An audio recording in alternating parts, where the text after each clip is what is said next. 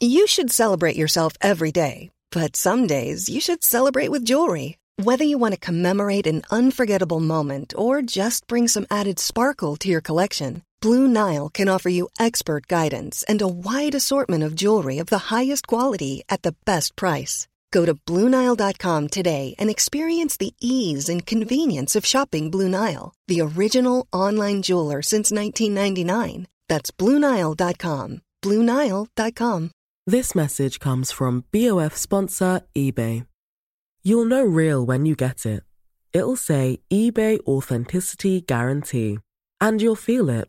Maybe it's a head-turning handbag, a watch that says it all, jewelry that makes you look like the gem, or sneakers and streetwear so fresh every step feels fly.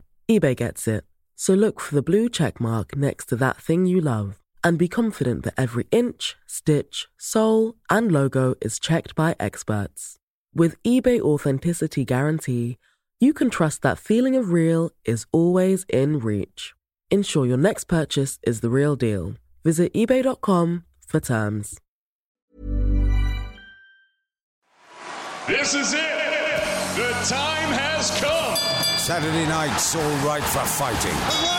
Push him down. Get in the ring and go the distance with Fight Night with Adam Catterall and Gareth A. Davies. You're better than that. On Talk Sport.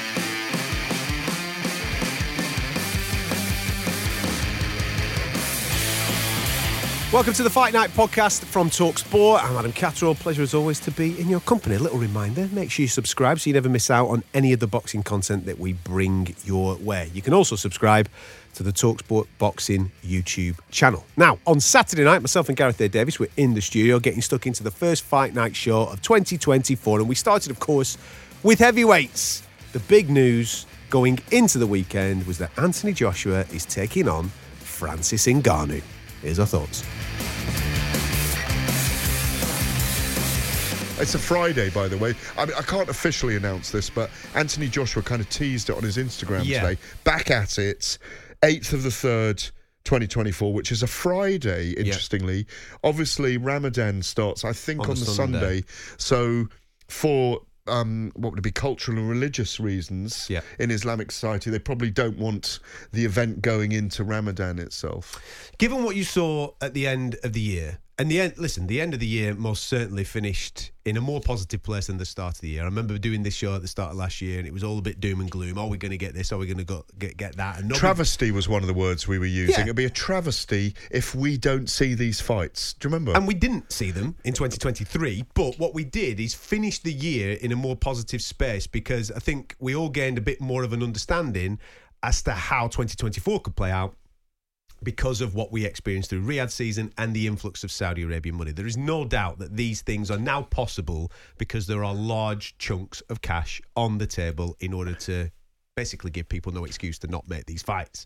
So we finished 2023 in a far more positive space. And we also finished not just because of the prospect of what could happen in 2024, but because of some of the performances that we actually witnessed at the back end of 2023. We've now got to ourselves and gone, well, hang on a minute, this could be a real goer. We could genuinely get AJ versus Fury at some point in 2024. Absolutely. It's definitely in the water now again, And not just from a business point of view, actually from a sporting, competitive point of view, you think to yourself, that's actually, could be a good fight, that. Anyway, given what you saw Anthony Joshua do against Otto Wallin, is Francis Ngannou the right choice of next opponent? He's certainly an opponent with jeopardy, and he will be paid. They needed to find an out, or an in, if you like, for the whole process of what's happening over there. If we call it the Super League of heavyweight boxing at the moment, and obviously the heavyweight division is playing out, you know, albeit we've got a Bivol in there at light heavyweight, Dimitri Bivol, and we've got a Jaya Pataya at cruiserweight in there as well. Outside that, and we had a Jack McGann as well, didn't we? And what is he, 154? If we precluding those, if we look at the heavyweight division at the moment, Anthony Joshua, I think, has put himself in third position.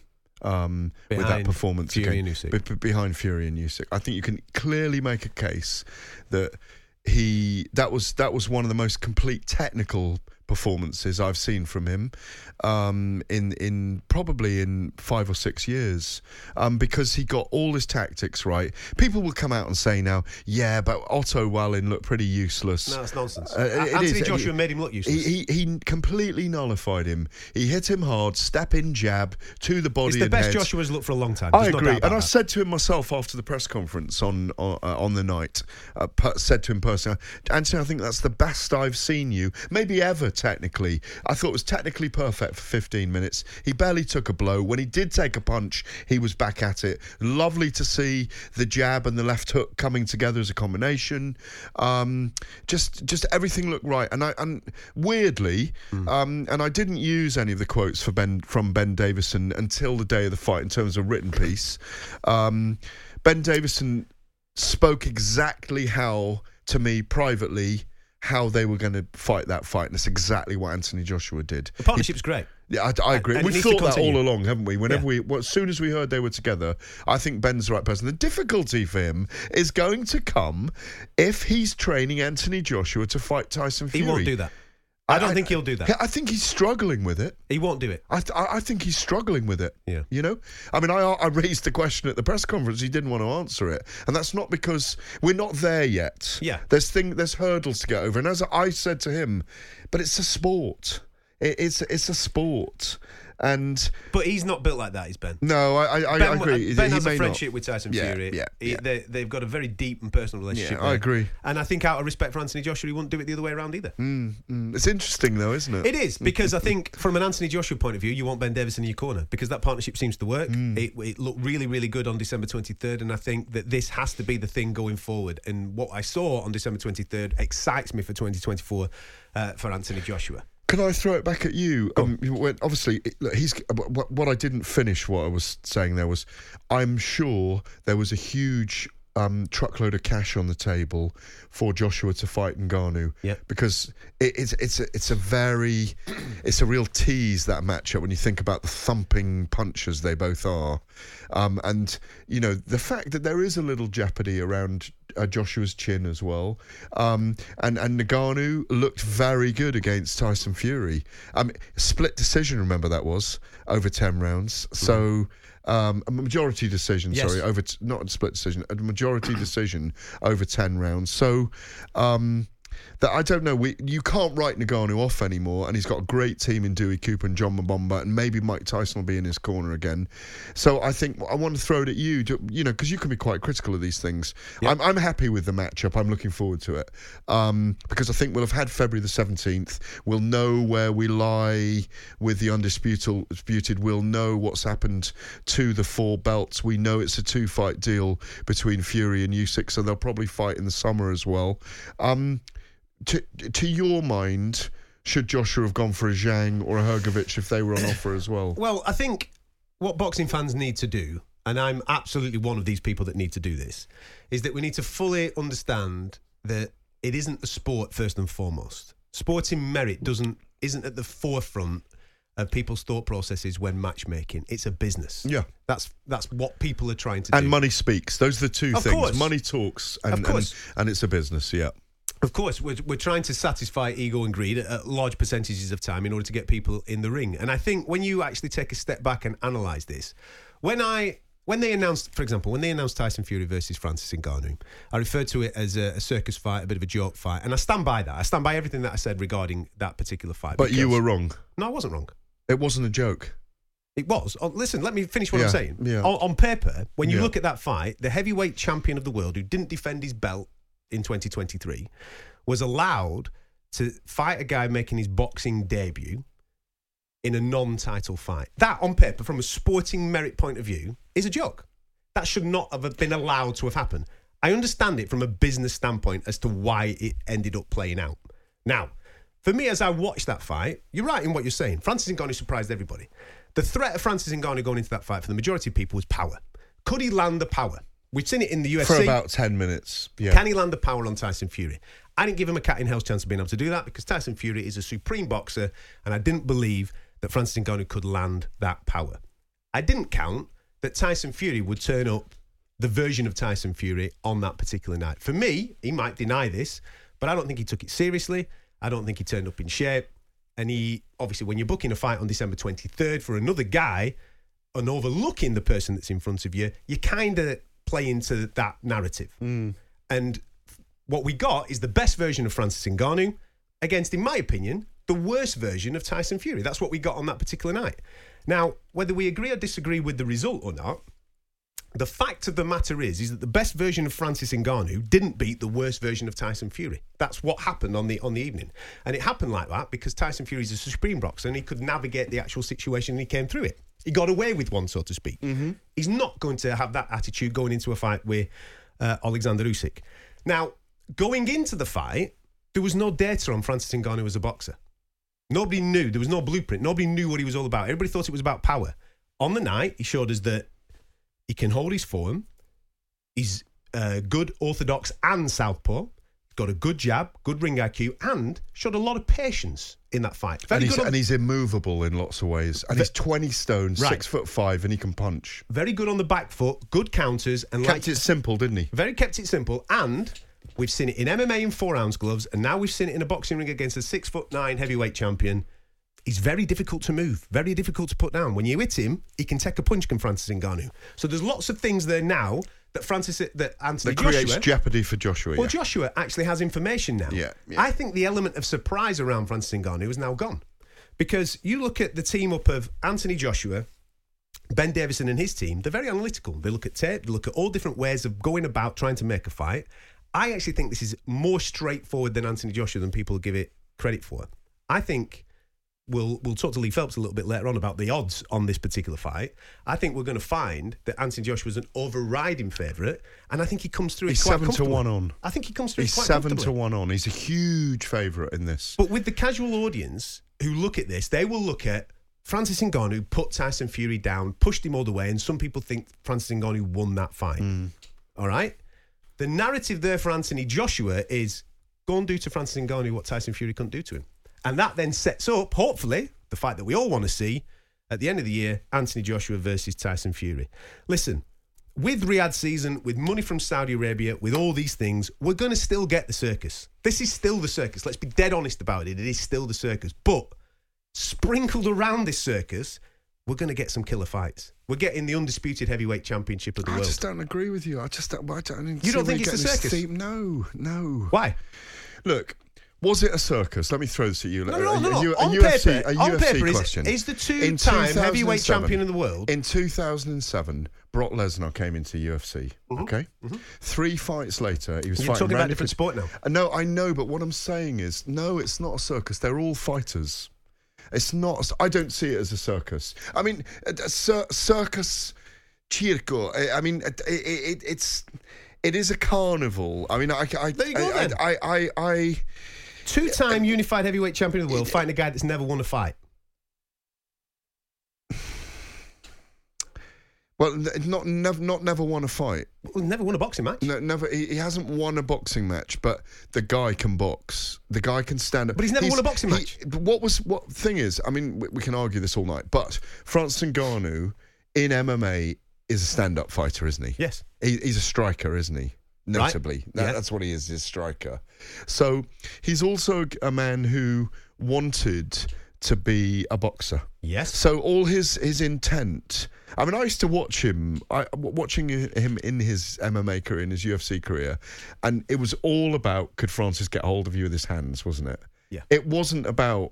Obviously, his wrestling is decent. Obviously, it's got better. Well, yeah, and I've been wrestled myself by him. But yes. Listen, no, they say that when you go to the ground, it evens out. But when you're whatever you are, 13 stone, and he's 20, you haven't got any chance. No. And his arm is like your thigh, then you haven't got any chance. But he's an incredibly strong man. I think rather than circus, I think it's all a spectacle. Is that not the same thing? Yeah, but what I don't want to be is negative about it. I'm not negative about it. Good, because I think we're celebrating. Look at what we're celebrating is huge investment in the blue ribbon division. Absolutely. Of boxing, where of our heavyweights, where honestly I think for 15 events.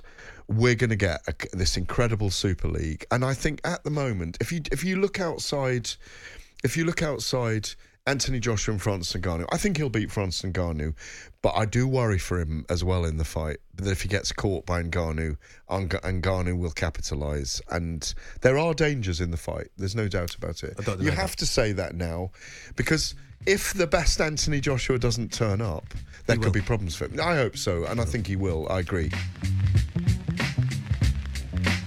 One man that will have a keen eye on the development of that fight and the rest of the heavyweight division is Joseph Parker, put in a great performance against Deontay Wilder on December 23rd and sets himself up for a fabulous 2024. Whilst on holiday, he joined me and Gareth on Saturday night's show.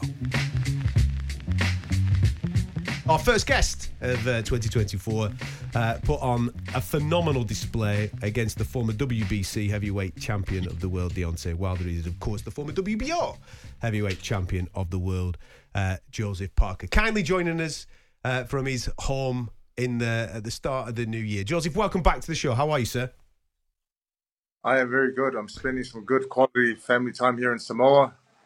And listen, life is good, very blessed, and had a great year, 2023, and I look forward to 2024, what it brings. Well, it's great to hear that you are spending some well-earned downtime after a phenomenal performance, and like you just said, a phenomenal year, a rebuilding year, which climaxed in December with a great performance against Deontay Wilder. You've been world champion previously. You've mixed with very high-level competition, Joseph, but would you say that the win in December is the best so far of your career?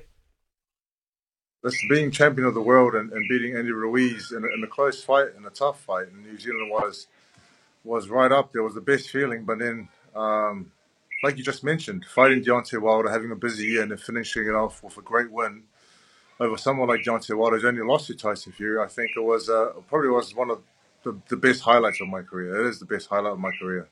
What's actually playing out in reality?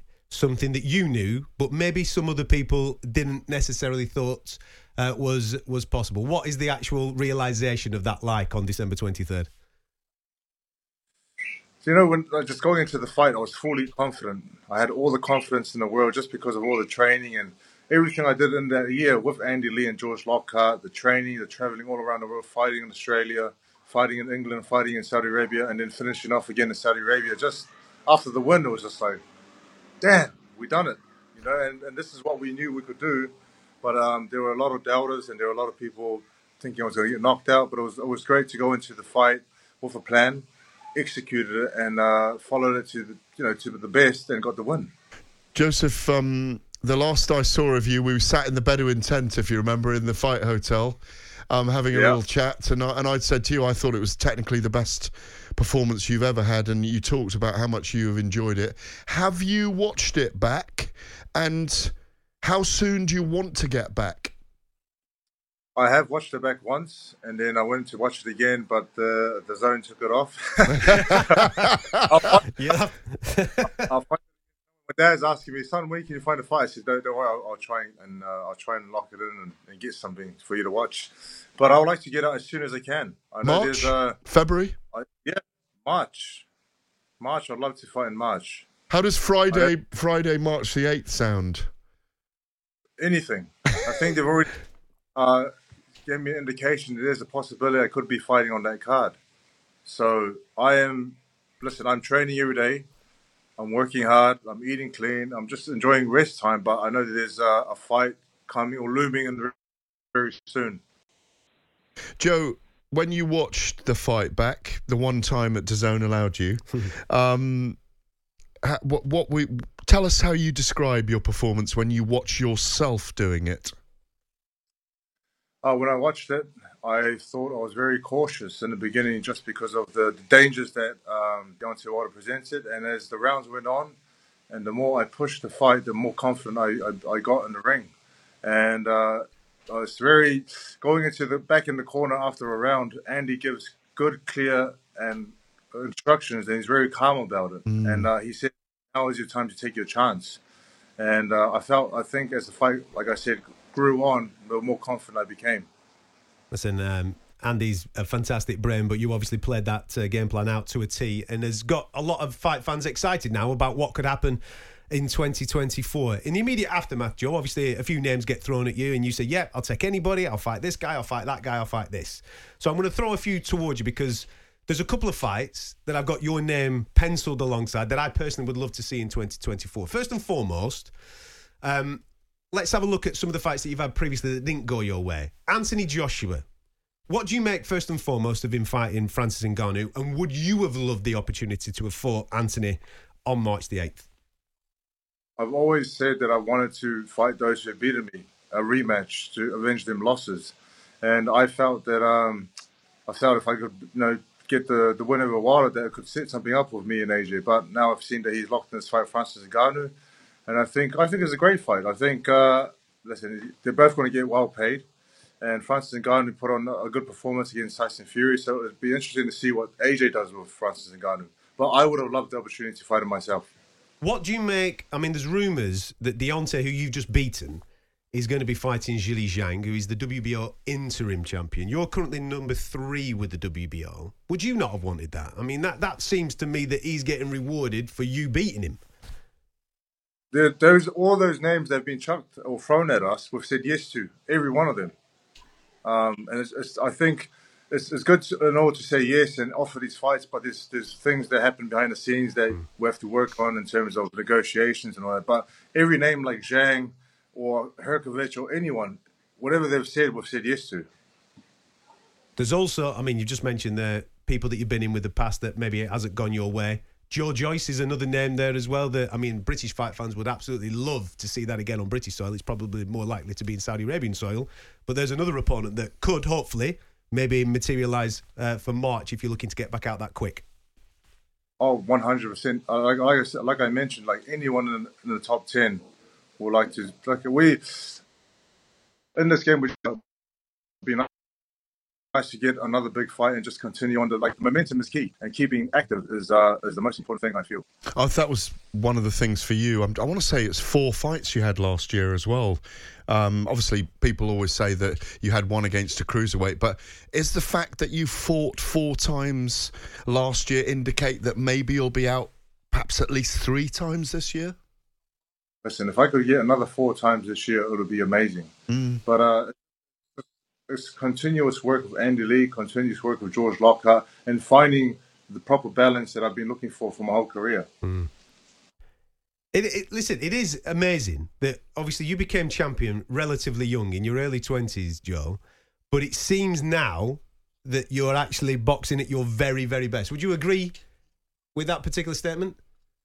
To be honest, I would agree 100%. I feel like now I won the championship of the world at 24, and I felt like I was too young. You know, I probably didn't handle it as well as I should have, and thought I was a rock star. But I think now with maturity and having my own family and having the team that I do believe in and trust in 100%, I feel like now I'm actually fighting a lot better and in my prime. Can I finally ask you, I mean, I think it was 9 weeks you were away from the family. I did say to you about a year ago, I just thought there was a glow about you physically under George Lockhart. You're very happy in the Tyson Fury team setup. Can I just ask you what it feels like? I'm very envious of the pictures I can see of you now with the palm trees and the sunshine, I've got to say, because it's wet, windy and raining here. How much, yeah, look at it, how gorgeous it is. Oh my God, look at that lake behind you. Or is that the sea? How nice is it to be back at home with your family? Your son's just been born, hasn't he? You've got loads of daughters as well. You've got like a whole football team of children now, haven't you? No son yet. I've got 4 girls. It's 4 girls and a baby on the way. But another girl? I'm not too sure yet. I'll find out very soon. But to be honest, I'm very good at making girls. I'll tell you. Real men make girls, man. They do. Absolutely right. Absolutely right. One of the things that I will take. Nice. Feels nice to spend time with the family, wife and kids, and to be here in Samoa and just enjoy fruits of your labour. You know, it's hard work. Listen, it's extremely well earned. We're enjoying every moment of it.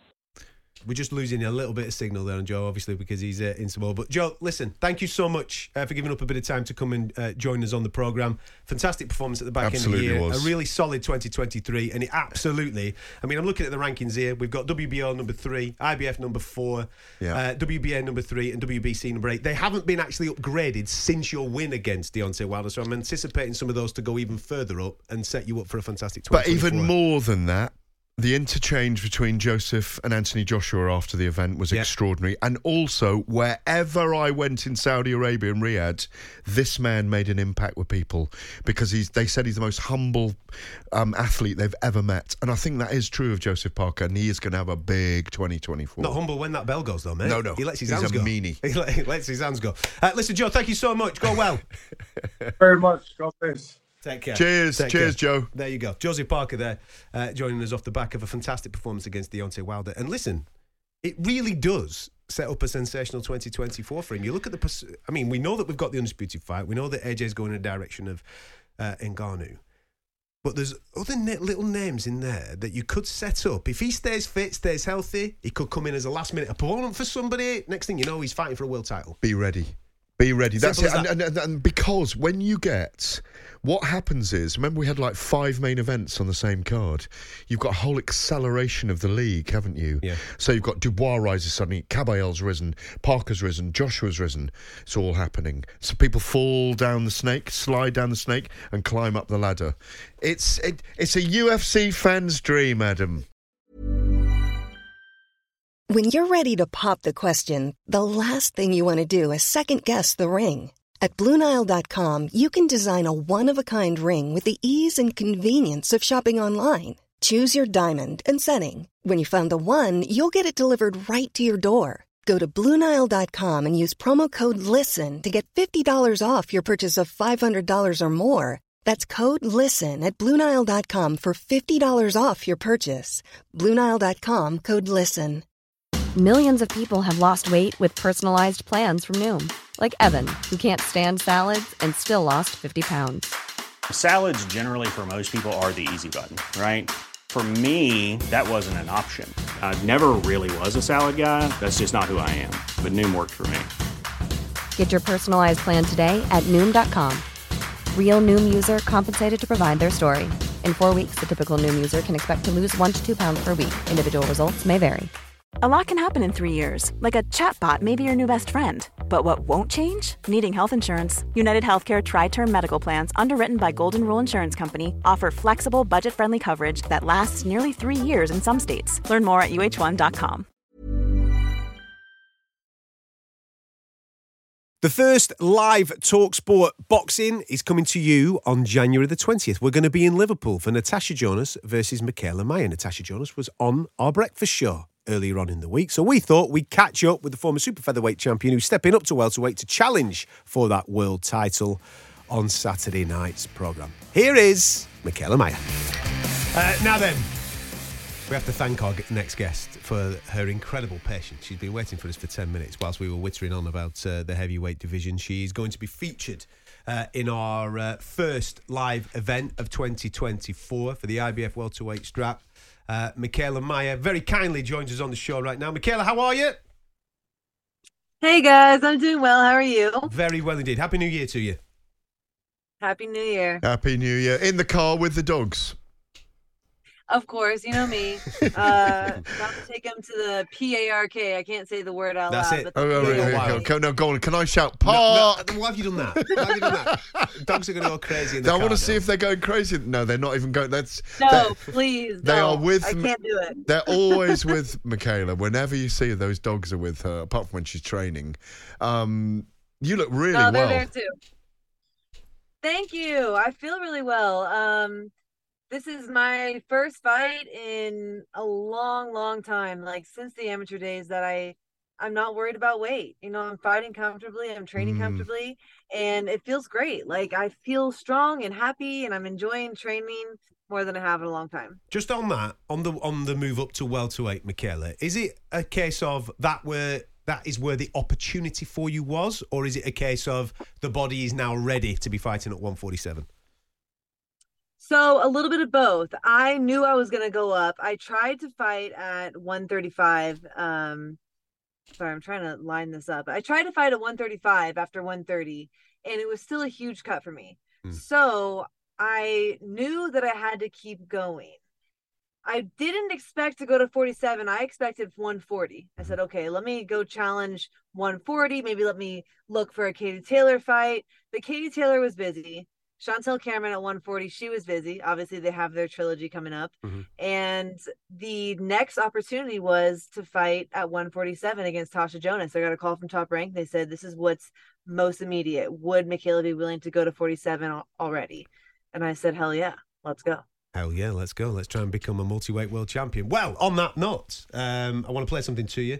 It's not like us not to stir the pot here on Talk Sports. Let's get stuck in, shall we? Because Natasha Jonas was on The Breakfast Show a little earlier on this week. And it's fair to say that she's feeling pretty confident ahead of the fight with yourself. This is what she had to say. I think she's got a good amateur pedigree. I even the fight she lost, I genuinely thought she won. She's got, good hand speed, good work rate, and good basics. But I just think everything that she does, that I do better. Very complimentary, of course. She respects the skills, but she basically respects her skills a little bit more, stating that in every department that she believes that she is better than you. Your comment on that, Michaela? That's how she should feel. And that is the type of fights that boxing needs, right? Like, we don't need fights where the odds are a million miles apart. Like, you want a fight that is close. You want a fight where, half people think one person's going to win, the other half think the other is going to win. So this is that kind of fight. We're giving boxing the fight that fans want to see. And it's two competitive females who are very accomplished, who have that experience, who have that pedigree, and who both believe they're the best. So that's how she should feel. Obviously, I feel the same way. And that's why we're going to duke it out January 20th and see who's right. I was just going to say, what does she do well? What challenges does she bring you on January the 20th? I've said, I think the biggest challenge or advantage that she has coming into this fight against me is that she is southpaw.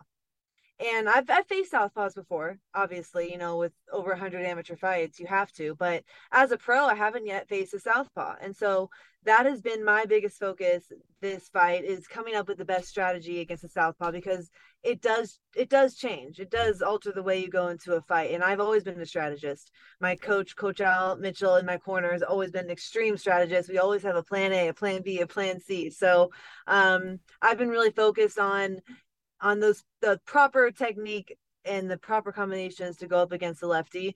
But ultimately, you guys know, you've seen me fight. I love to bang it out. I love to put the pressure on. But I can also box. And so I think it's going to be a little bit of whatever she brings to the table too. I don't know if she's going to box and move or she's going to step to me. Either way, I'm ready for either one.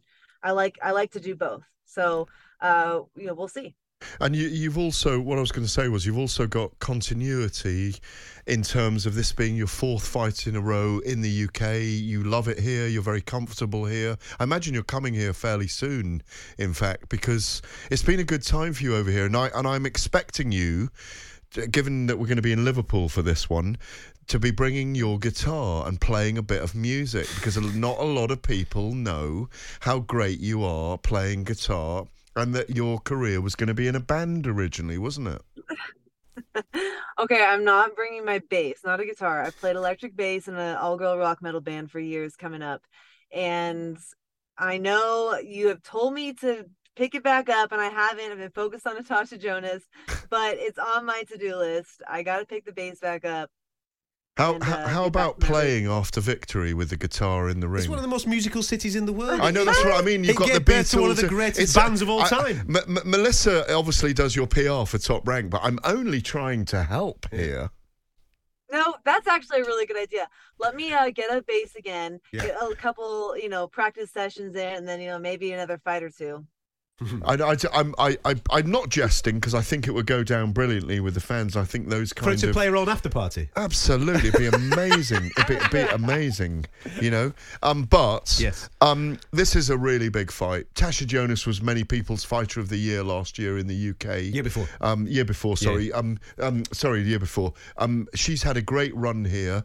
Do you like going into the Lion's Den? Does that spur you on as well? That there's going to be 9,000 people in there. It's going to be absolutely packed. Yeah, very pro Tasha Jonas. Does that get the best out of you? I think so. I think that fighting the best, like a more strategic, strong, experienced opponent will always bring the best out of me. But listen, these are the type of fights I've always wanted.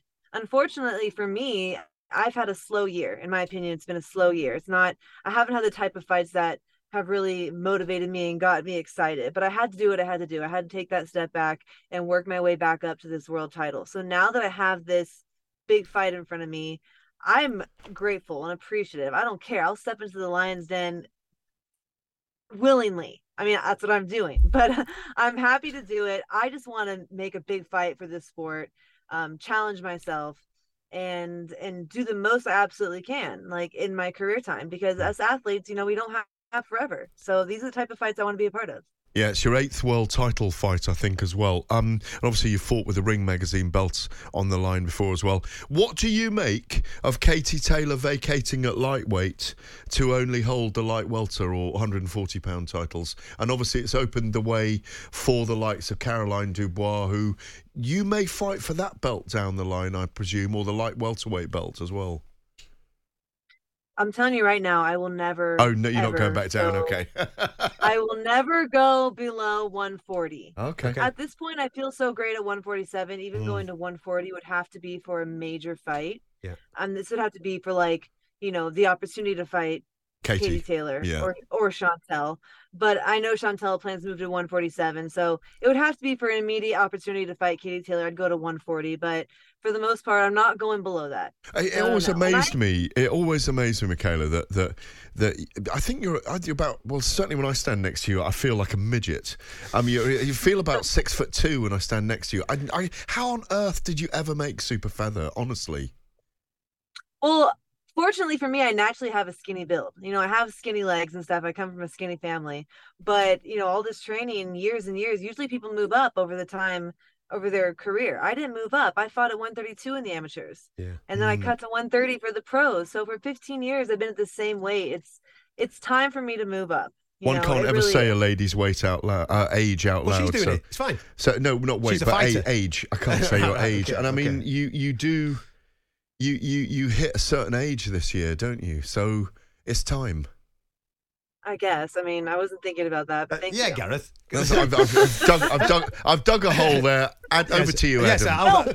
Here's my thing. I understand that athletes, they have a short time frame to, where they're at their peak. Yeah. But I also think that other factors come into play. So, how many miles you have on your system and the work you put in. So I didn't take my first boxing fight till I was 18 years old. It's not like I've been boxing since I was 6, like most of these men who are peaking at 24 years old. I genuinely feel like I'm still peaking. I'm still growing into my own.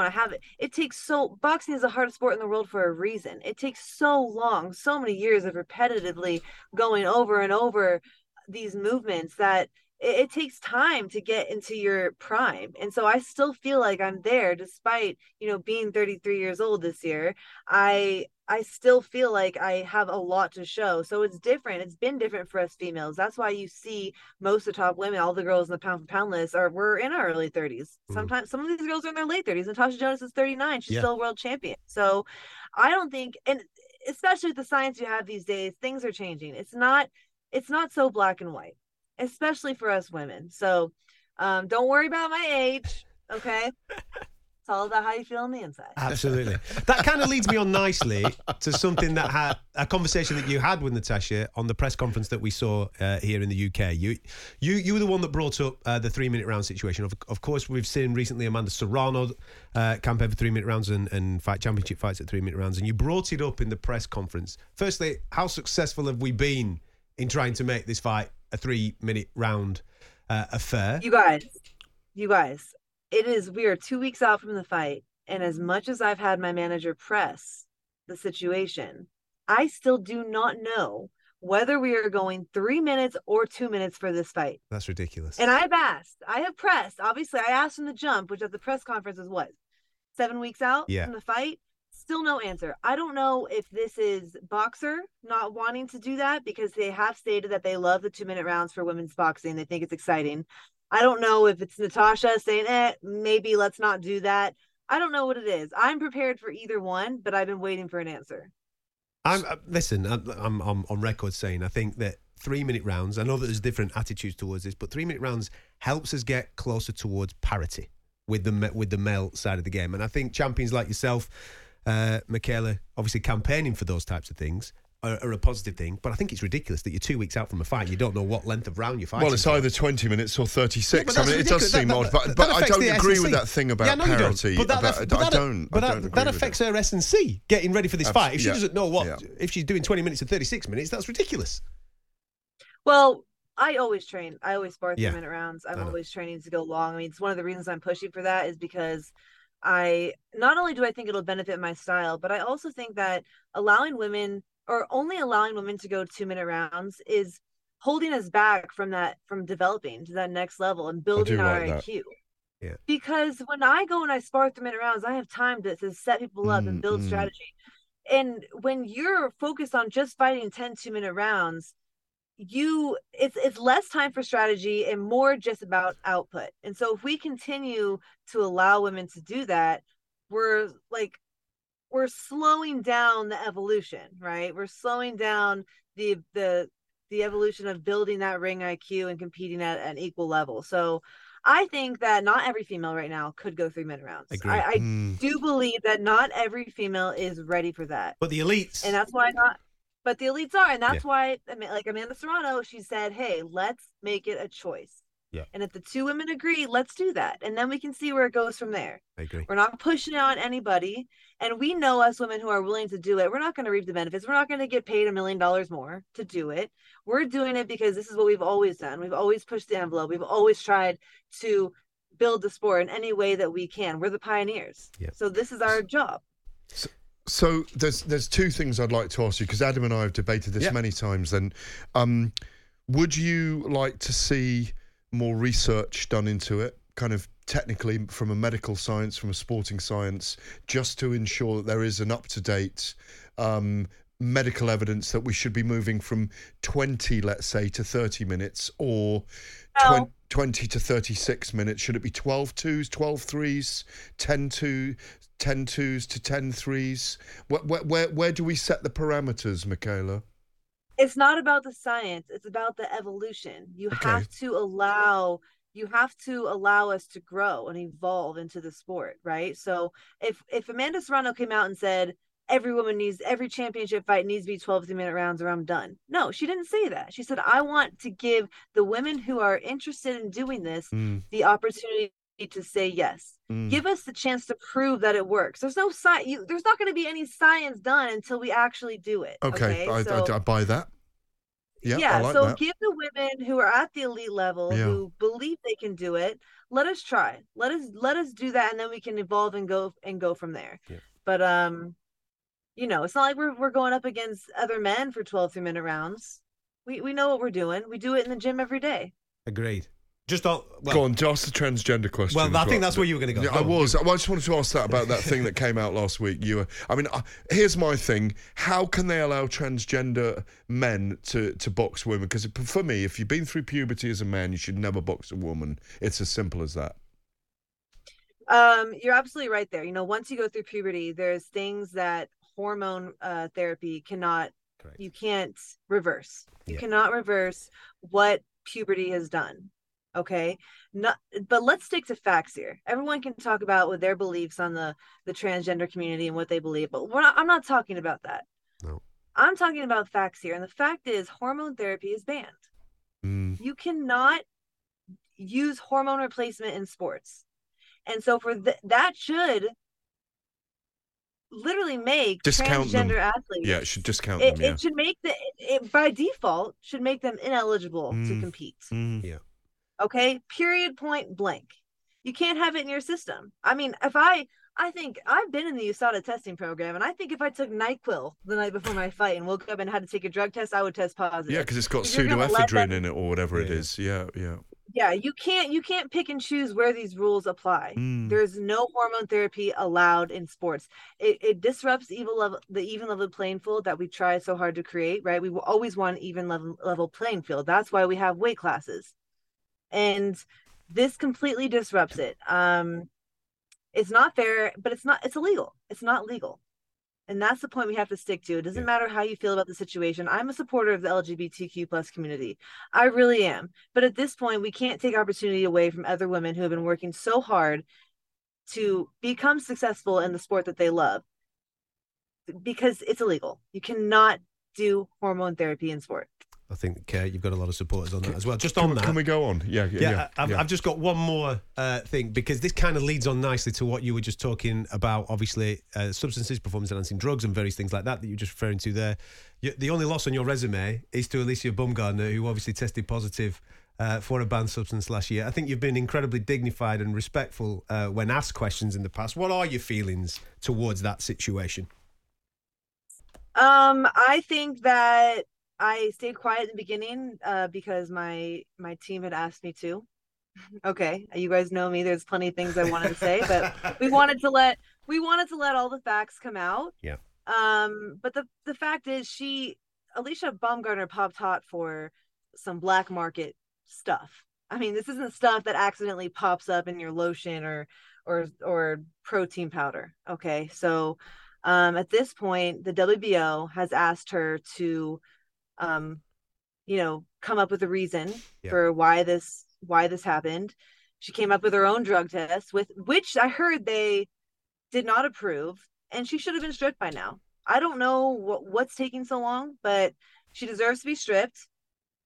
And this is not just has anything to do with me and my rivalry towards her, but this is across sport. Like, this has to be there has to be more standard, strict rules. It has to be clear across all athletes, all weight classes, man or woman. There has to be repercussions, because it's just way too easy. It's way too easy to get away with it these days, and it's not right. It's not right. So again, this is disrupting the even level playing field. I hope the WO strips her soon. I don't know what's taking so long, but to me, I think she's trying to do her best to stay relevant by calling out Clarissa Shields and even mentioning us fighting again. And to me, I don't think she deserves it. I think that she had all the opportunity in the world, becoming undisputed, and now she, in my eyes, is a fraud. And I think she needs to pay the price. Very strong points there. Can I just ask you as well, going back, just slightly back to men and women sparring together in gyms as well? I know Adam was probably wanting to ask that as well. Obviously, we had the kind of the revelation, if you like, the disclosure recently that Clarissa Shields had been knocked out in sparring, unhurt in sparring, and that was a gym story, if you like. Do you spar with men, and do we need to be careful, or do gyms need to be careful about men and women sparring together? Because I've heard most women of your level tell me that they've had to spar men because the sparring isn't there for them all the time. We all spar men. All us elite women, we spar men. And Clarissa getting dropped by that, there's no shame in her getting dropped by her male sparring partner. There's no shame in that. That's what sparring's for, isn't it? That's what sparring is for. And it's up to the coaches in the gym to regulate that to the best of their ability, to be able to push their athlete to an extent, right? You don't want to push them to the point where they're getting hurt, but if to get us women ready for these world title fights, you have to push your athletes to an extent. So her getting cut or her getting dropped is no knock on her, is no knock on her gym or her coach. I don't know what happened that day, but we're in there and we're training, we're doing our best, and we have to be pushed. Is that by someone a weight division perhaps below you, or is it, because we've just talked about men and women not fighting, yeah? Not fighting professionally against each other. And I covered a licensed professional fight between a man and a woman in the year 2000 in Seattle, Washington. A woman called Margaret McGregor against a guy called Lloyd Chow, who was at lightweight, I think. And there was a much bigger story to it, Michaela, because she'd been domestically abused and she'd taken up boxing. I mean, Lloyd Chow was a former jockey who'd boxed as an amateur. We dubbed him Lloyd Chicken Chow because they went a 4-round fight and he literally ran. He was on a lose-lose, so she beat him up. But it's the only time I've ever in my life covered a licensed fight between a man and a woman. It was for the news pages. It was on the front page, I think, back in the day. I couldn't see it again. And it was like kind of the outrage of it happening that I was covering it. And there were 2/3 of the audience in Seattle were women anyway, about 8,000 in there, absolutely screaming Margaret on as she went like a raging bell. Now, that was a circus, if you like, a circus act. And we'd love to have you on for another hour to talk about this, but, you know, should we ever see a licensed bout between a man and a woman? You know, Clarissa's always calling out men to fight them. Is there ever going to be a time where that does happen?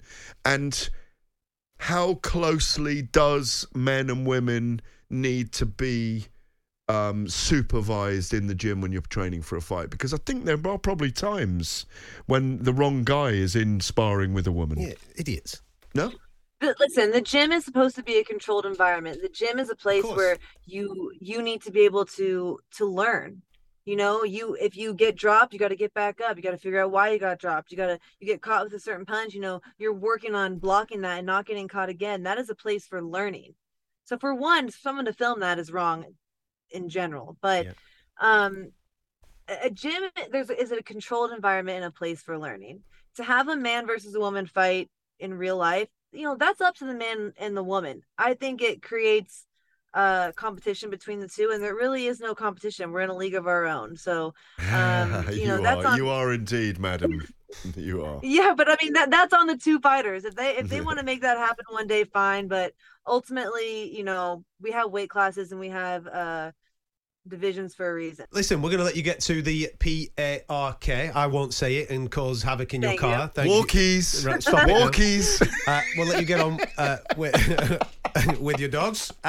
Listen, and we're looking forward to seeing you on January the 20th. Two elite world two champions in their own right, athletes and they're going to throw fighters, down for us and give us some sensational entertainment. Listen, Cannot Michaela, wait. looking forward to welcoming you back to the UK. Go well, have a safe rest of camp, and we'll see you soon.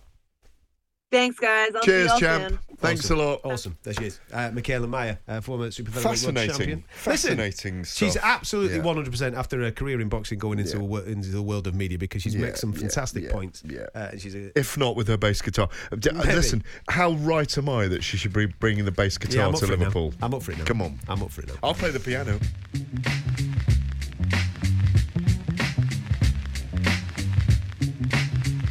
How good was she? What a fantastic interview. You can check that out on the TalkSport Boxing YouTube channel in Vision as well. Make sure you come and join us on January the 20th in Liverpool for that epic showdown for the IBF Welterweight Championship.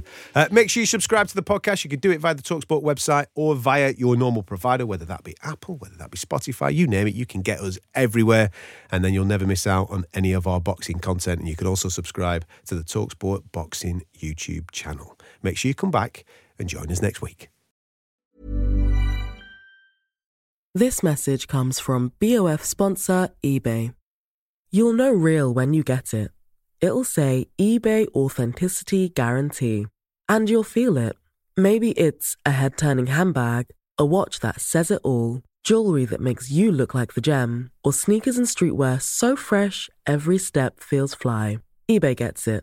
So look for the blue check mark next to that thing you love. And be confident that every inch, stitch, sole, and logo is checked by experts. With eBay Authenticity Guarantee, you can trust that feeling of real is always in reach. Ensure your next purchase is the real deal. Visit ebay.com for terms.